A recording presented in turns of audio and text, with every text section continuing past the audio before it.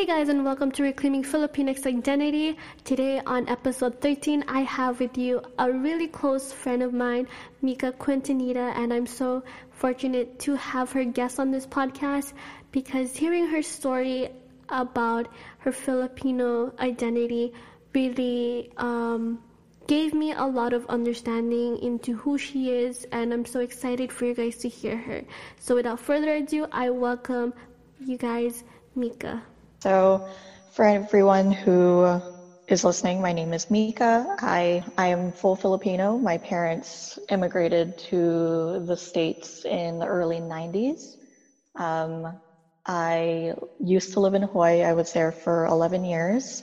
I moved to Washington about 4 years ago. So I am sort of in the Seattle area.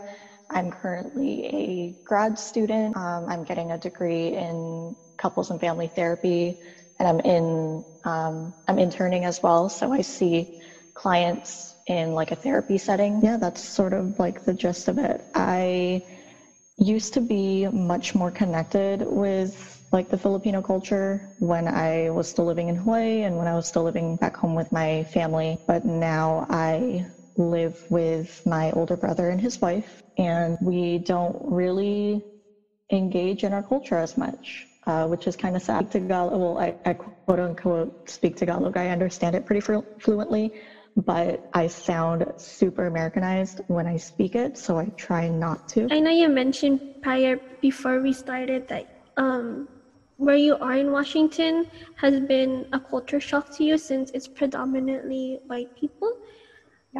Yeah. Could you a little bit explain about that? Sure. So yeah, in Washington, or even, I guess even before I lived in Hawaii. Sorry, let me backtrack a little bit. So, like I said earlier, my parents immigrated from the Philippines in the 90s, and so growing up, I was always really, really immersed in the Filipino culture, regardless of where we lived. So I lived in Maryland for a little bit in my childhood, and Maryland in the late 90s, early 2000s is also predominantly white. But we were part of like the community's Philam association. So, and all of my parents' friends were Filipinos. So I engaged mostly with Filipinos outside of school. And I was living in Japan, same thing. We lived in an area that was predominantly white people because military family. But we were part of the Philam culture or Philam community on the base. So again, most of the people I associated with outside of school were Filipino. And so we did like Sanayon, where we did like cultural performances once a year. We did that like for 3 years. And so I was really immersed in the culture that way. And then obviously I lived in Hawaii for 11 years, and pretty much everyone I associated with, except for like 1 or 2 people, were at least part Filipino. So that was like my norm. And then I moved to Washington back in 2016, and I don't think I really met anyone who was Filipino or like out with anyone who was Filipino until maybe last year, like last fall. And not to say it's because we don't have Filipinos here, because we do. There are areas where there are a lot more Filipino families. Generally down south of Seattle, there's an area that has a lot of Filipino people. My parents' area, they live kind of an hour away from me, and they also have a lot of Filipino people in their area. But in my own social circle, I don't think I really met anyone who was Filipino until about last year. Yeah, and just like coming to Washington and being like one of 2 Filipino people in my group of friends, the other one being my older brother. It's interesting just because that was definitely the exact opposite of what I was used to. And I started to work at a preschool where basically everyone I worked with was white except for like 2 people. And just there was definitely a cultural difference, like pressure. And this is sort of like my own stuff that like I have to deal with, but there was this sort of pressure of being the model minority that Asians are so commonly held to. That was really challenging for me because like I was new to my job. It was in a field that I wasn't really used to working in. And there was just this constant pressure of trying to justify like the things that I did or didn't do to a white family, because the school I worked for is a small private family run business. Just a white family who I don't really think, which like had its own issues. And since starting my program and like going through the program of couples and family therapy, we have to do a lot of self of the therapist work where we examine our culture of origin, our religion of origin, our family of origin, and any of those issues and topics that might come up that we need to process ourselves so that we can help clients do the same thing. And just not letting our own shit. Just like making sure that we deal with our own like origin stuff so that it doesn't impact the work that we do with our clients. So I've been doing a lot of digging with my own personal relationship with being Filipino and being raised Catholic, but sort of transition, figuring out who I am and all of that was definitely like a big roller coaster that I had to embark on prior to starting my internship in September, and just trying to make peace with sort of the internal conflicts that came in that process. Yeah. No, that's totally understandable. Prior to the previous interviews that I had, the concept of model minority when it comes to living in others' place other than Hawaii, you really get the sense of you're kind of judged in a way.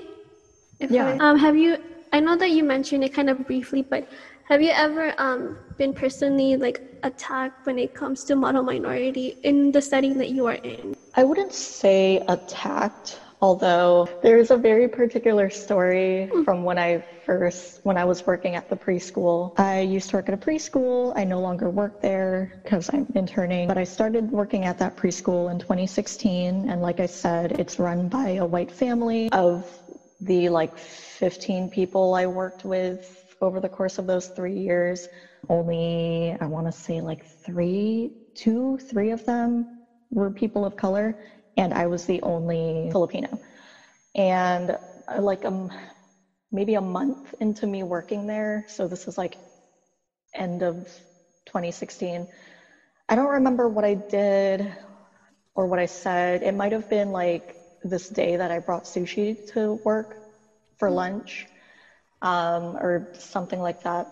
I don't know. I did something, it was considered weird, and my white coworker just like looked at me funny and asked me a question about it, and I just gave her whatever the answer was, and she was like, "Oh, okay, I was just wondering if that was something that your people did." And I had to try really hard not to snap at her, because she was one of the people who worked in like the administration, and like I was so blindsided by it because this was only a few months after I had moved from Hawaii, and it was the first time that like I really had to start dealing with like someone else's ignorance about what my culture, and also her not even recognizing what my culture was. Like, I don't think at that point she knew that I was Filipino. I think she had still been assuming that I was Mexican, because everyone in Washington, if you're brown, you're most likely going to be assumed to be Mexican or Indian, because those are like the two most common, at least in Seattle area, that I've seen. And also like my name kind of looks Mexican too, so there is that. But yeah, so there was that, and I had to try very, very hard to hold my tongue because she was a higher up in the administrative department, and I was very, very new to my job. And so there was also that pressure of like being very, very well behaved. And I doubt this girl even remembers that this happened. Like it was like 3.5 years ago. She didn't know me very well. But like I think about it constantly, which like infuriates me the more that I think about it. And then, yes, like another instance, again, it wasn't really an attack. It was more just like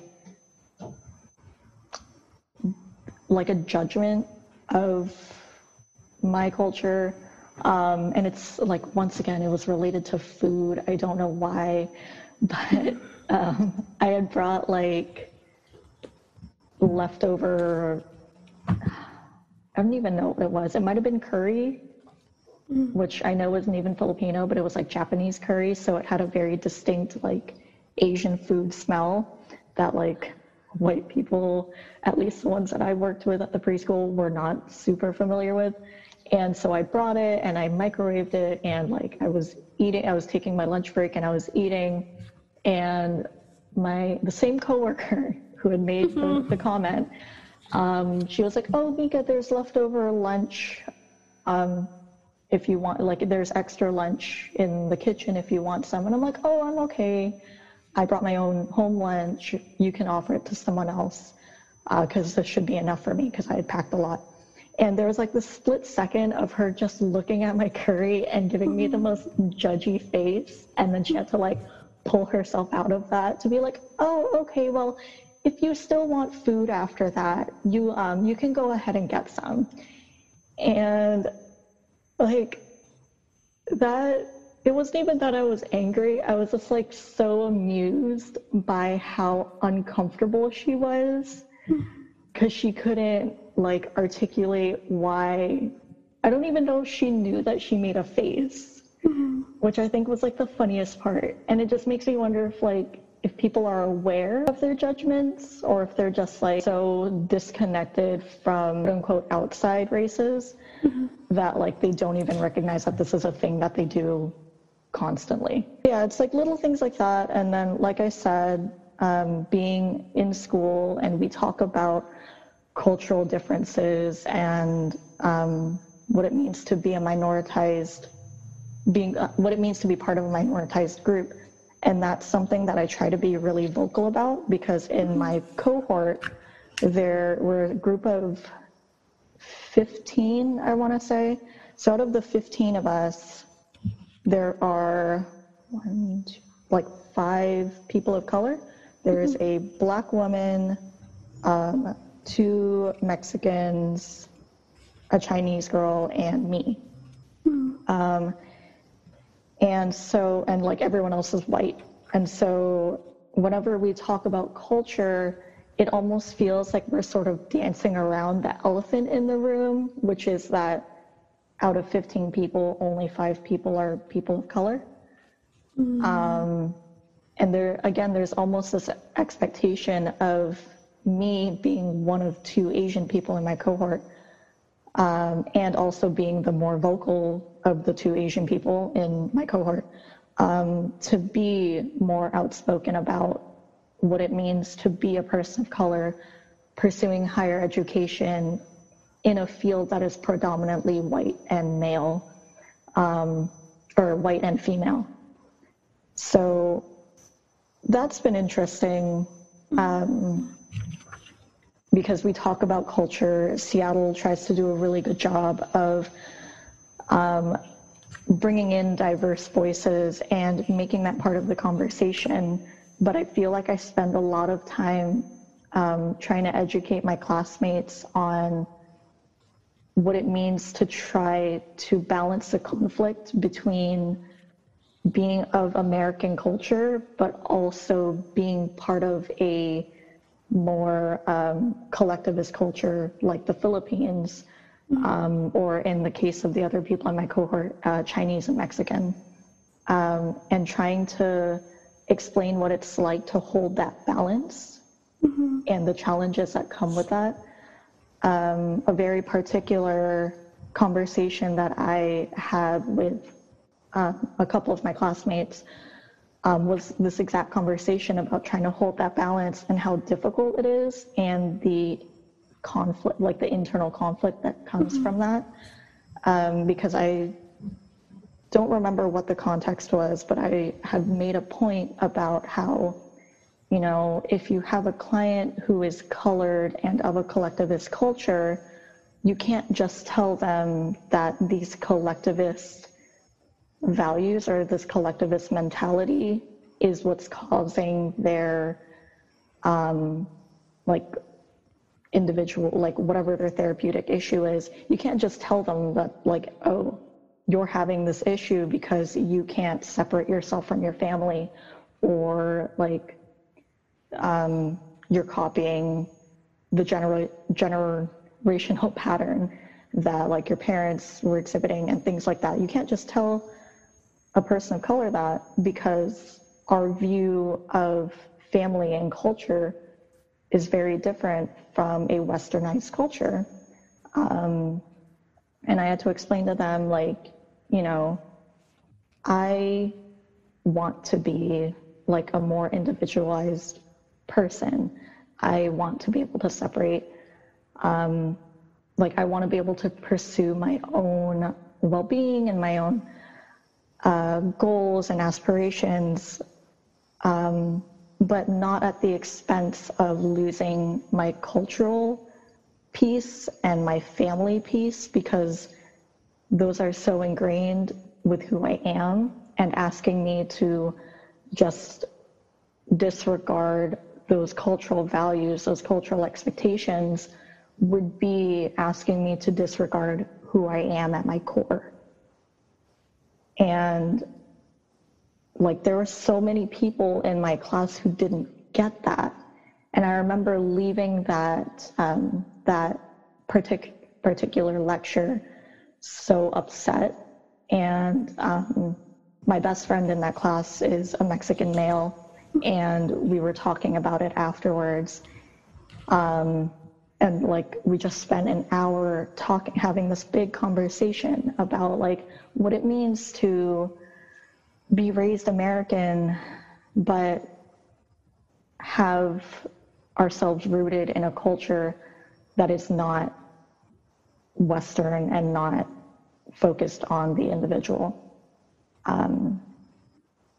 So yeah, that's just been something that I've been having to explore since starting my program, and just like trying to be okay with picking and choosing what ideals and values I want to live my life by,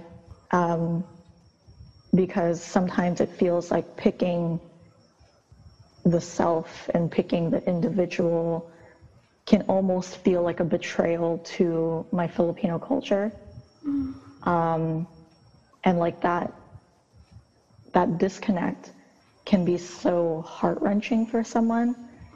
And to have all of these people who had very good intentions and were trying very hard to be understanding, they just didn't get that.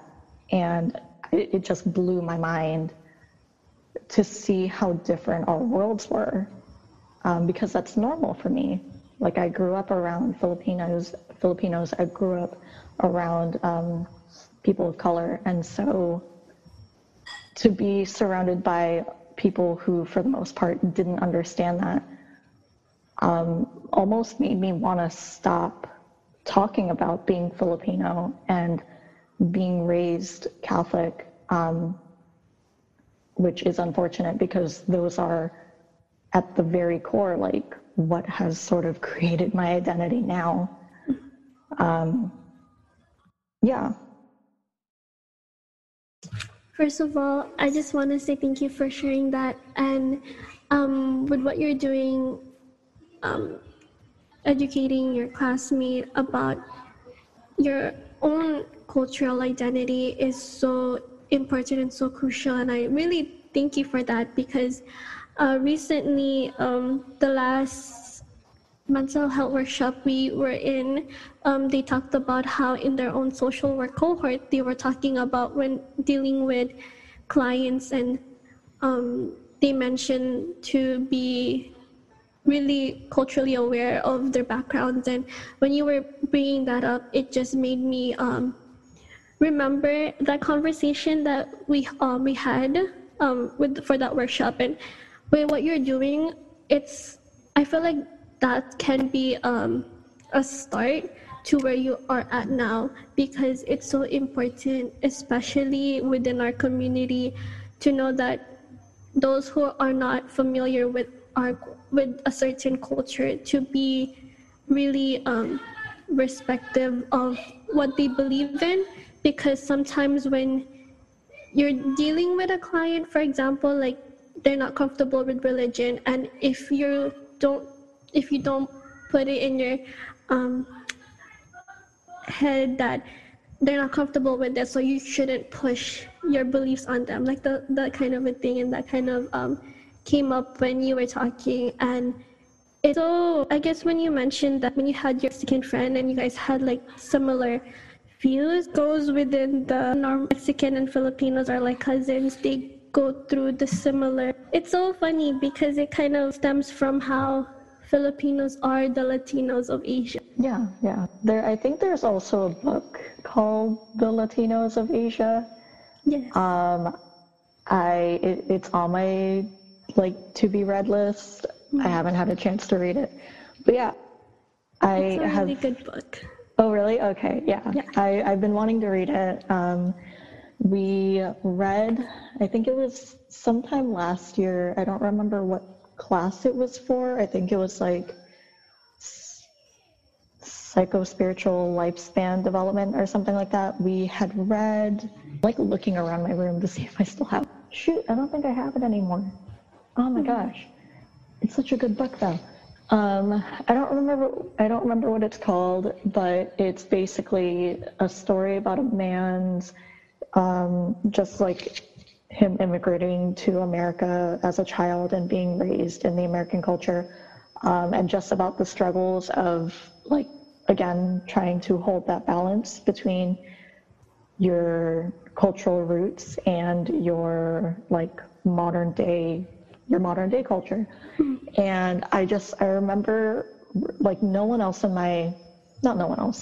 most of the people in my class didn't finish it or had sort of glanced through it. But I, again, being the only Filipino in that class, devoured that book in a couple of days. And it was just incredible to read the story and be like, I get that. I didn't immigrate from the Philippines. I was born an American citizen. I was born on a military base. But the author talked a lot about just expectations between male and females and what our roles are in our families and in society, and just what it's like to grow up being the only Filipino in this group of people at school. And that's sort of where I am at since moving here. And that's the other thing that was super frustrating for me when I first moved here, and even as I've gone through my program and sort of adjusted to my life here, is most people that I associate with now that are people of color have grown up in this area, so they're used to being surrounded mostly by white people and sort of being the other, and being the minority in their group. And they've sort of been used to that, made their peace with that, and sort of adjusted accordingly, because they did that as children, because that's when it started, that's when it was normal for them. But for me, that didn't happen until I was 21, when I moved here. And it became more prominent when I started school. So I was about 23, I believe, when I started school. And so having to go through that as an adult, when most people that I talked to at school went through it as a kid, was so frustrating for me, because I would go through these moments of just being so angry and confused about why isn't this person understanding that what they're saying is hurtful, or what they're assuming is hurtful, and they're just not seeing it. And it's exhausting to explain this to people, and oh my goodness, blah blah blah. And the friend that I had mentioned earlier, the Mexican male, was like, you know, this is sort of the norm. Like, this, like, yeah, it's just like a normal thing that we sort of just go through.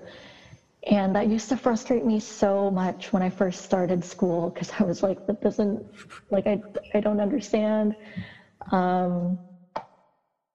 But, you know, like being part of a minoritized group in such an academic setting has also been a really big blessing, because I get the chance to sort of help my classmates expand their knowledge and their comfort around having these conversations about the fact that, oh, you're white, and there are assumptions about who you are, and I'm colored, and there are assumptions about who I am, and sort of challenging them to step outside of those assumptions. So one of those examples, sorry, I talk about school a lot, mostly because like my life kind of revolves around me becoming a therapist. So my life kind of revolves around school and my internship right now. But I was taking a class, I believe, early last year, like spring of last year, I believe. And it was just like, couples and family therapy in a multicultural context or something like that. And we had read these articles that talked about how it's really important to consider the cultural and religious and social background of all of your clients when you're providing therapy for them, because the way that family therapists approach therapy is from a very systemic point of view, where we consider all the factors of our client's background.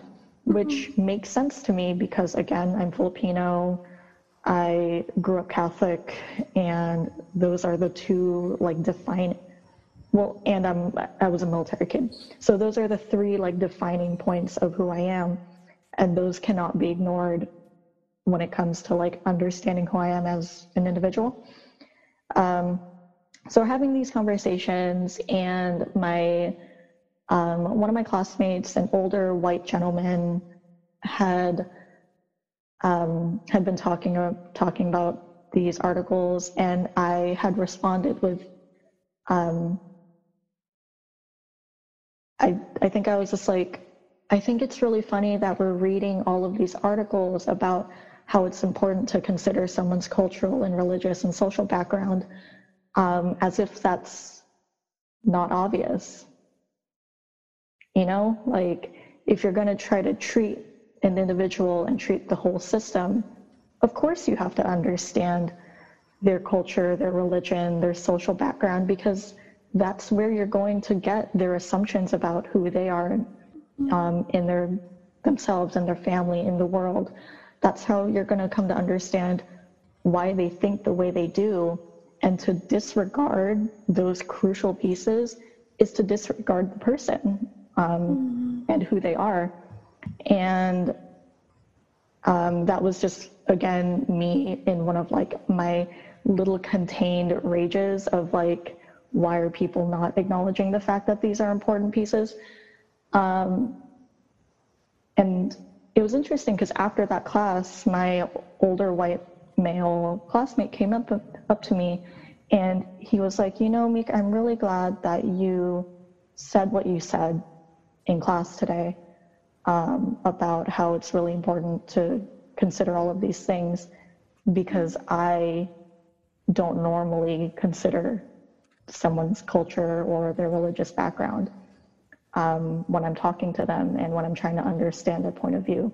And I straight up told him, you know, I appreciate you telling me that, but that's also a reflection of your privilege as an older white gentleman. You've never had to consider your cultural background and your religious background. He doesn't identify religious in any way. He was raised in, I don't remember what specifically, but I know he was raised Christian, and that was very much part of like his growing up.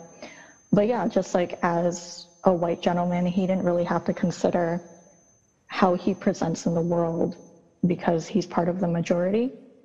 And so I honestly felt really honored to be this like young adult colored female who got to call him out on his privilege and sort of help him become aware of what that privilege looks like. Because, you know, a lot of times when we talk about privilege, we talk about like the bigger, like obvious things like job opportunities, salary, just white people don't get racially profiled and all of those other things. But, you know, we don't always consider like the smaller pieces of that. And so it's super frustrating to be the one to have to educate a lot of my friends, but it's also really rewarding to be a part of that change, especially in such an important field, to just help people become more aware of these other cultures that they're not as familiar with. Yeah.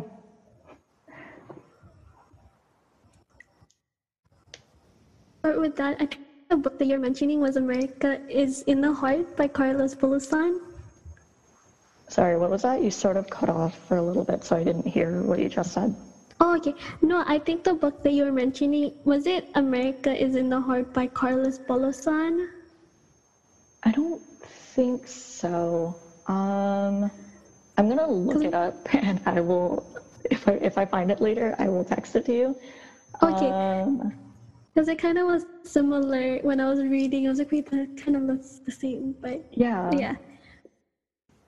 But where do I go? Where do I start? You mentioned a lot of great things, especially I guess at the end of the day, we can say that when it comes to like what you just said, Filipinos in general are very not underrepresented when it comes to certain things, and it's primarily because we're like the only race that can be associated with being Asians or Pacific Islander or with Mexicans. We don't have our own group. Like we are just down straight in the middle. What are we? And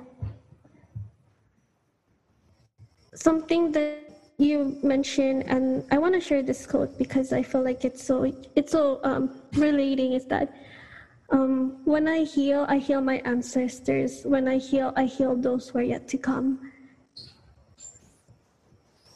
And this statement itself, or quote itself, kind of define the definition that our ancestors has been going through so much, and some are still being healed. But I feel like the more that we continue this dialogue in trying to understand that in order to redefine our culture, our identity, we have to be able to reclaim it and to strongly say that I reclaim myself in the Filipino identity. And with that, I want to do something to help those come before me and to really educate those that we are more than what people stereotype us as, because we are I can assumingly say that we are the only race that people kind of make fun of, because you can see all around that when you look at TikTok, Instagram, the first thing you see is people kind of laughing and about ourselves. Like on TikTok, there's a lot of Filipino stereotypes and stigmas, and we laugh on it because it's true. Mm-hmm. Yeah, I mean, I feel like that also goes into the conversation about like just assumptions that people make about the Filipino culture. Because a lot of like what people know is sort of what you were touching on is stereotypes. So they're like, not all stereotypes are bad, you know. like, it's great when people assume that because I'm Filipino that I can sing or dance. And I'm like, no, my dude, I can't do either of those things. I have 2 left feet and I can like barely hold a tune, but thanks for believing in me. But yeah, there's also just like, it's almost like we fail as Filipinos if we don't abide by those stereotypes. And that's just like a whole other level of like frustration. Yeah. And I know you can go on into it, but when I have to ask you the question again, for you, what does it mean to reclaim our Filipino identity for you? For me, I think it's interesting because like if you had asked me this a few years ago, I think I would have like a straight answer for you. But like I honestly am still trying to figure that out for myself and where I'm at right now. But I think part of reclaiming our Filipino identity is just not being afraid to speak up and to educate people who aren't as aware about our culture. Like I said, it can be really mentally and emotionally draining to have to do it. But a lot of times I think about, a lot of my peers, I might be the only Filipino that they know. And I have peers who actually have Filipino clients. And in my supervision class, we're able to talk about our clients and what they're going through and their cultural pieces. And so I have classmates who ask me, how do I approach this issue or this presenting problem, this system, while still being incredibly respectful of their Filipino culture. And I might not be the most connected to my culture, especially as of late, but I think being able to share what I have gathered from our culture and what I've gained from our culture, and be able to share that with therapists who are trying their damnedest to serve people in our community is a big privilege, a big responsibility. And if I am not willing to do that, then, that's a shame, because there's so much in our culture that is worth loving and sharing and being proud of. That I think gets overshadowed by a lot of stereotypes and assumptions about who we are as people. Thank you. And I think where you are right now as I'm still in school, I'm still in training, I feel like the position that you are in right now is very crucial because as full Filipino, as second gen, as someone who is a military kid that is able to have that world view experience, you can kind of see the different parts of how Filipinos are, especially because you coming from Hawaii, like Hawaii itself, like you can see the connectedness, and like when you hear about Filipino communities, like it's so strong, and you're able to bring it out wherever you go. Yeah. I didn't realize until I moved here how much I took our culture for granted. And I think part of that is just in Hawaii, it was all around me. Like I couldn't avoid the Filipino culture even if I tried, because I lived with my parents who immersed me in the language and in the culture. Like I remember watching GMA at the age of 8, like watching teleseries with my mom, and that's how I got so good at understanding conversational Tagalog, and being able to pick it up as well as I do.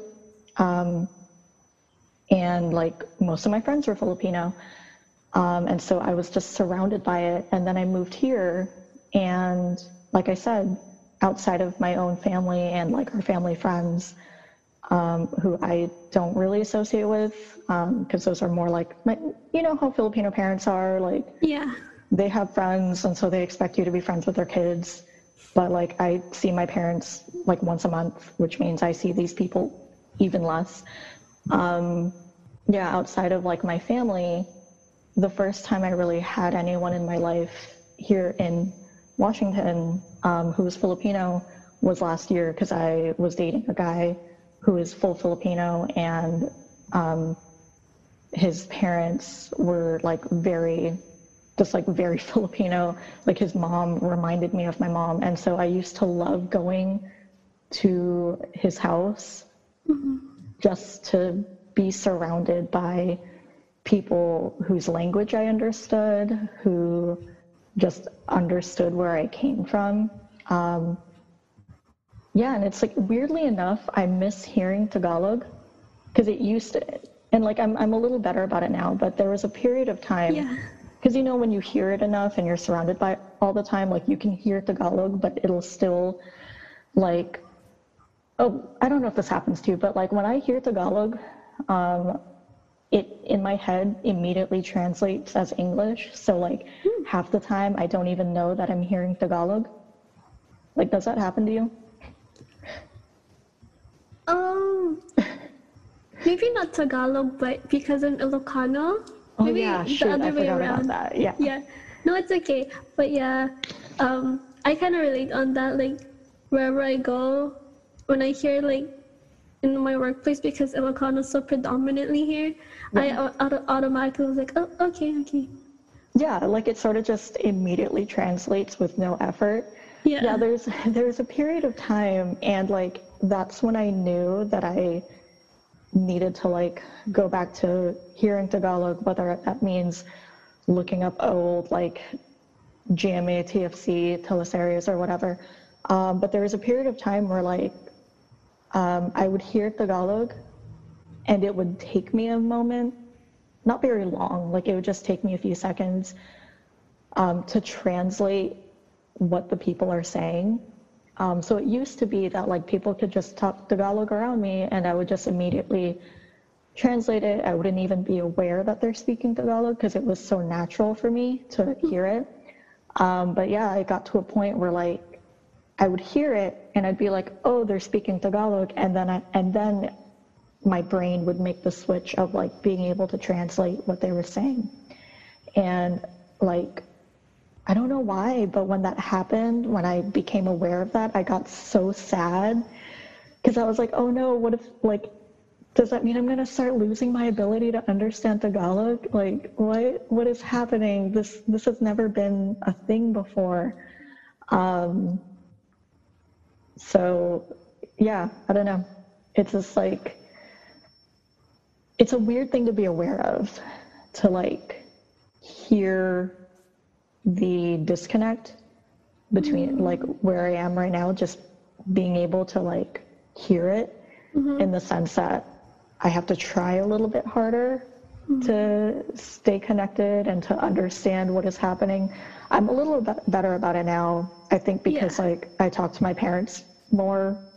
I've talked to my parents more in the last few months than I was like when I first moved here. So like my parents still speak mostly Tagalog to me, and I'll still respond to them in English, because that's how it was when I was growing up, and I sound, again, super Americanized when I speak Tagalog, so I get kind of like embarrassed about it. But yeah, now it's like now it's a little easier for me to just like immediately translate it.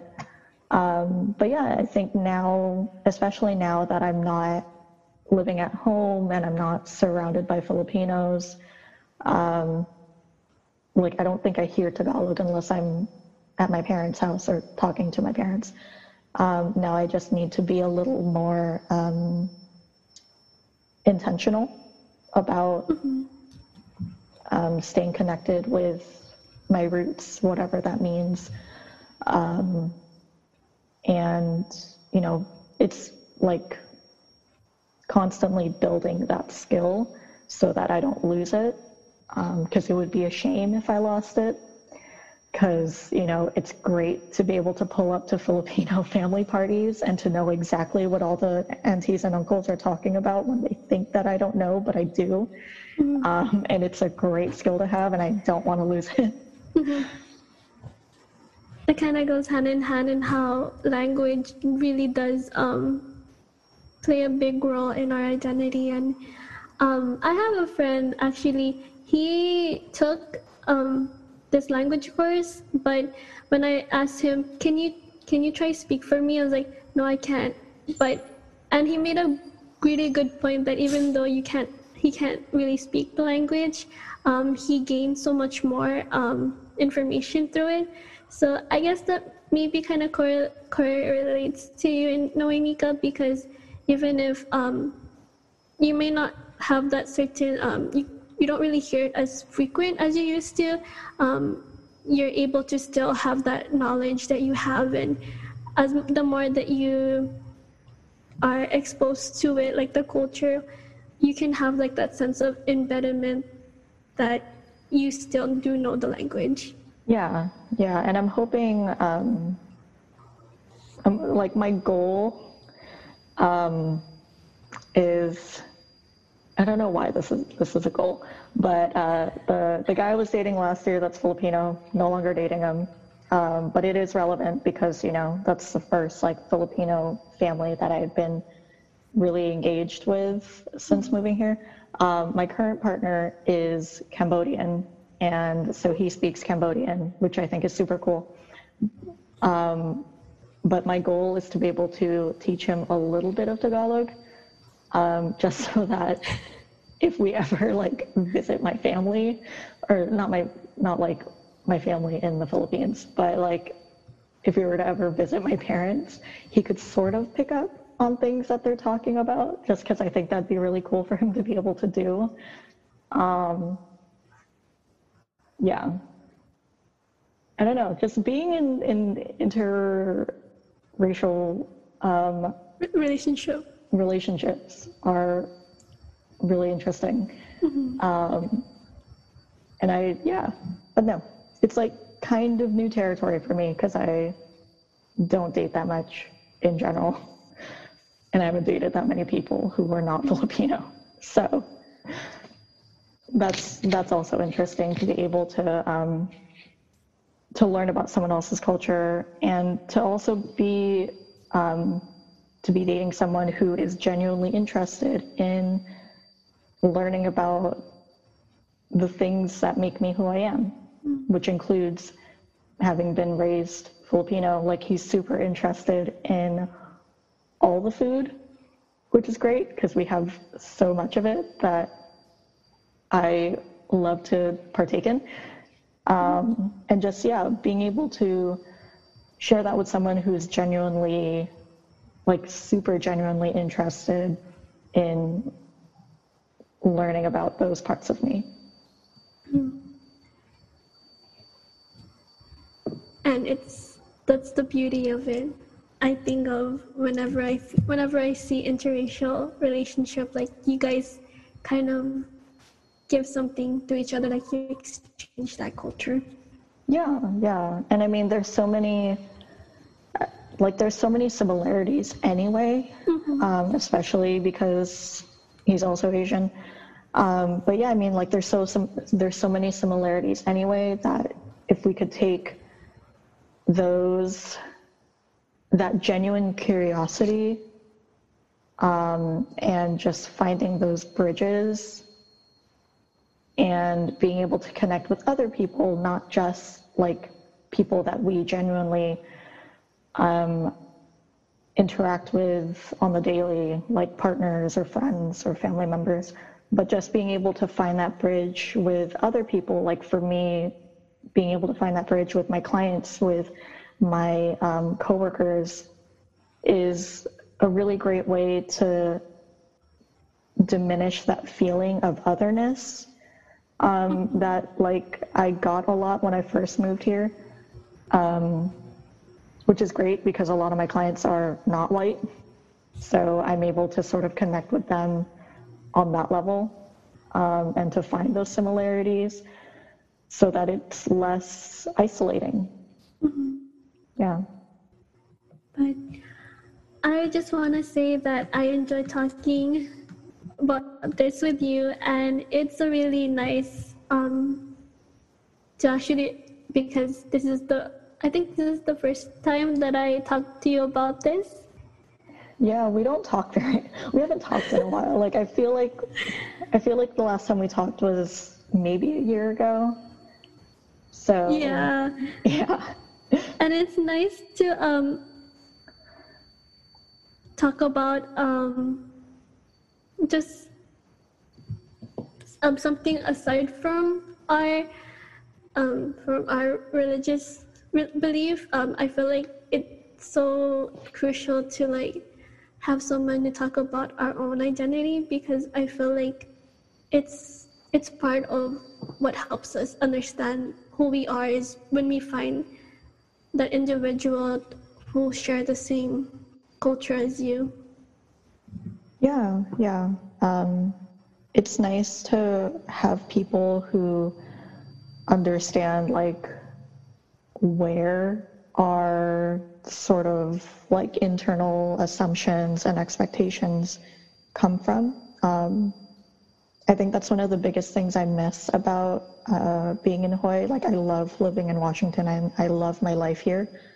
But one of the things that I miss most about living in Hawaii is sort of being able to exist and do things and have assumptions and beliefs and not have someone struggle to understand why. Like they just get it. But that's also the beauty of like getting outside of our comfort zone and leaving home, was having to interact with more people who are not of the same culture as me has, one, given me a better appreciation for the culture that I come from. And it also challenges me to really get a good look at what is it that I do know about my culture and what is it that what is it that I appreciate about our culture, and how can I share those with other people in ways that like they can come to appreciate it too.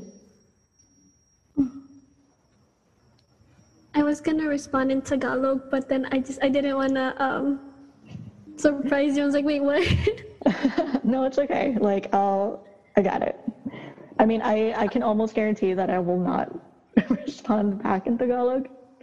But like, I'll understand what you're saying. Because I was gonna say talaga. Oh, well, yeah. Like that I got. But right now, that's all the questions that I have. And if you have anything last minute to share, feel free to. I mean, none that I can think of except like PSA, when this comes out, if y'all are still in a stay home order, please stay home. Stay home so that we can go back to our lives.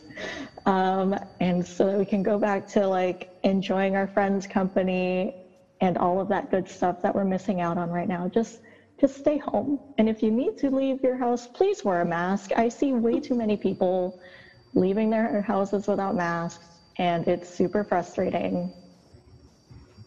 So yeah, that's about it. And also like shout out to all of our essential workers that are working real hard to keep everyone safe and healthy. Yes. And in short, the first message of Mika, I'm going to translate, wag kayong maging sira ulo. Oh my gosh, yes. Yes, basically. Please. just like for the sake of yourselves and of everyone you love, just be smart. Stay home. Mm-hmm. Yes. And as time is running out, I just want to say thank you again, Mika, for coming and sharing your story boldly to reclaiming Filipinx identity. I really appreciate everything that you just said, and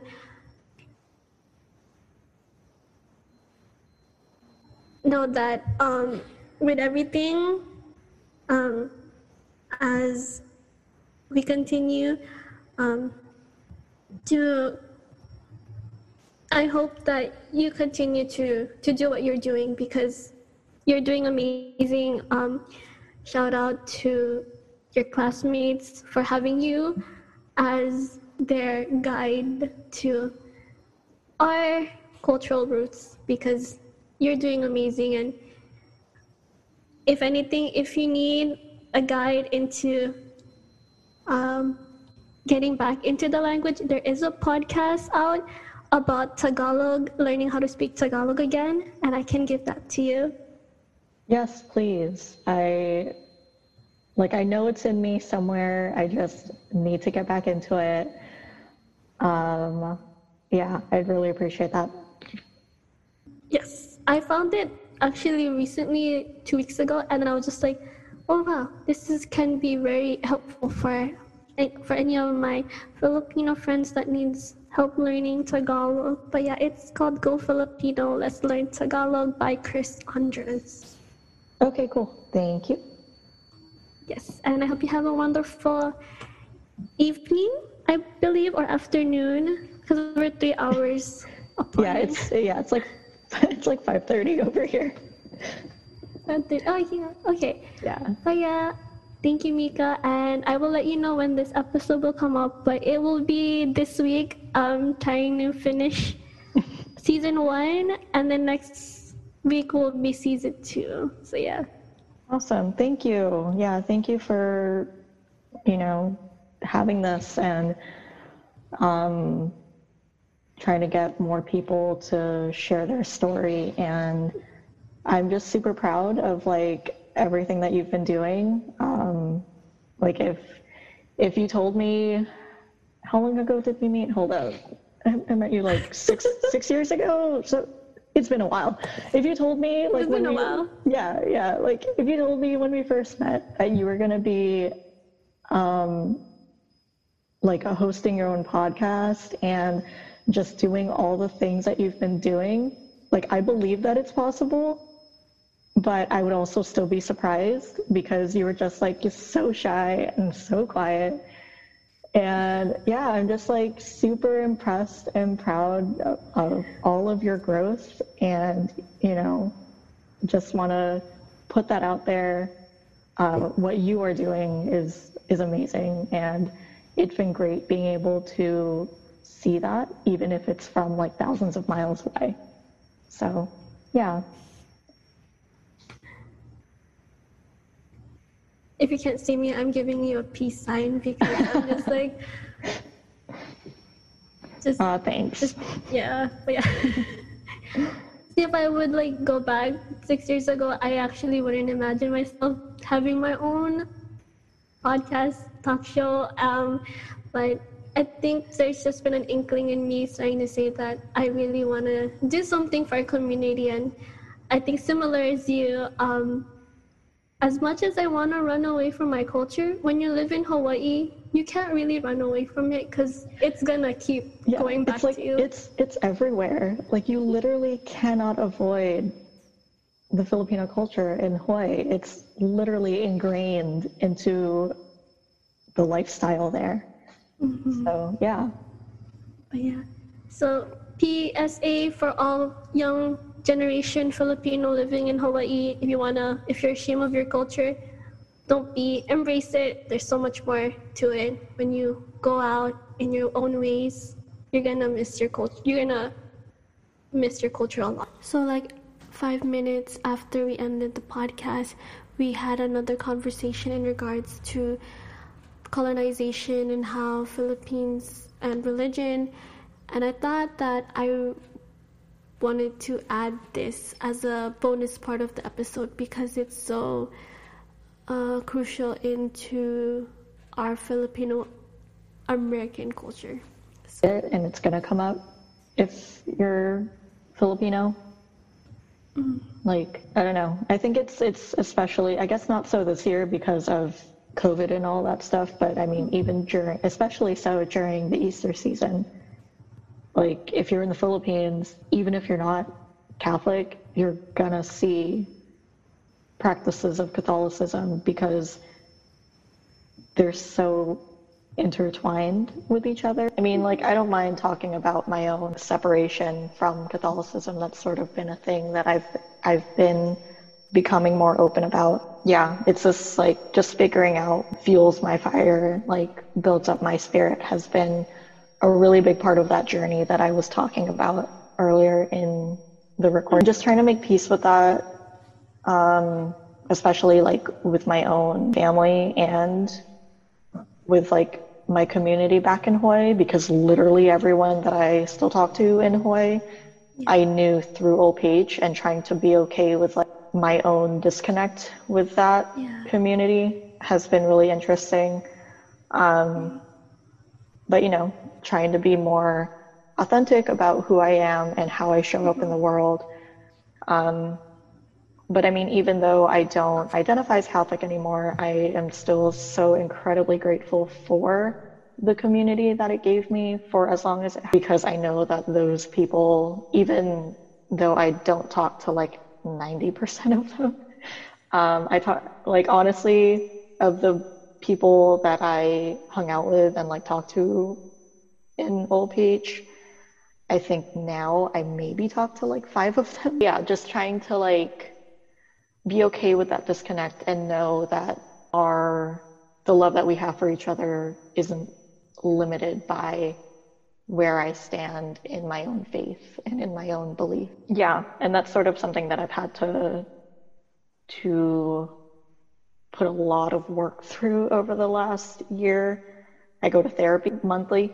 I used to go weekly, but homegirl ain't got time for that anymore. So, and yeah, like I think when I first started going to therapy about a year ago, something like that, we did a lot of talking about just the cultural pieces and the religious piece and trying to bridge that disconnect in a way that feels safe and authentic for me. But yeah, like that could be a whole other conversation. It is.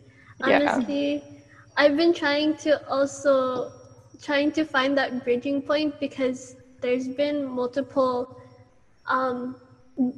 days that I feel like cause like I meet different people that when I talk about like Filipino, there are some who are Catholic, there are some that are not, and then like it's so respected of that. But I really wanna understand if we weren't colonized for religion, like how would Philippines be different? And a lot of people say we would be Muslim, but it's a really another really great topic to like tackle in, and I really appreciate this conversation because I love learning about our cultural and like trying to see the different points of it because it's something. Yeah. And I mean, like, it's so interesting to try to think about, oh, what would be different about the Philippines if we weren't colonized by the Spaniards for as long as we were. And honestly, I don't even know what would be the same. Like, that's such a big part of, that's such like a lot of what our culture is now comes from that. Which I guess is also why Catholicism is as ingrained into the Filipino culture as it is. Yeah, I don't know. It's interesting to think about, like, if it were a different country that had colonized us for like 350 years, 400 years, like who we would be. So yeah. It's interesting, but there's so many books. I know you love to read, so like there's a lot of books I want to recommend to you because I feel like it'll really help, especially with your schooling and with everything. I have a friend. His name is Alfredo Liano, and he's actually writing his second book right now. But his first book is about like representation over pure visibility. Stories of Filipinx American in San Diego. It's a really good book. He interviews people in San Diego, but it's really relating even if you're not from San Diego, like their experiences. And I feel like that would be really helpful for your career itself. Yeah, thank you. I'll definitely look into that. Yeah. And yeah, he has an Instagram, and also if you want to like, he posts a lot of if you want to look more into it, like he posts a lot. Okay, yeah. And he'll be having his own podcast. Agyaman na kanyo abin ta kanain dak nasusuportaran datoy na podcast ko. Thank you, and if you want to reach out and connect with Mika, I will link her Instagram below. And also, don't forget to follow me at Reclaiming Filipinx Identity on Instagram. As always, agyamanak, salamat, and have a great week. Bye!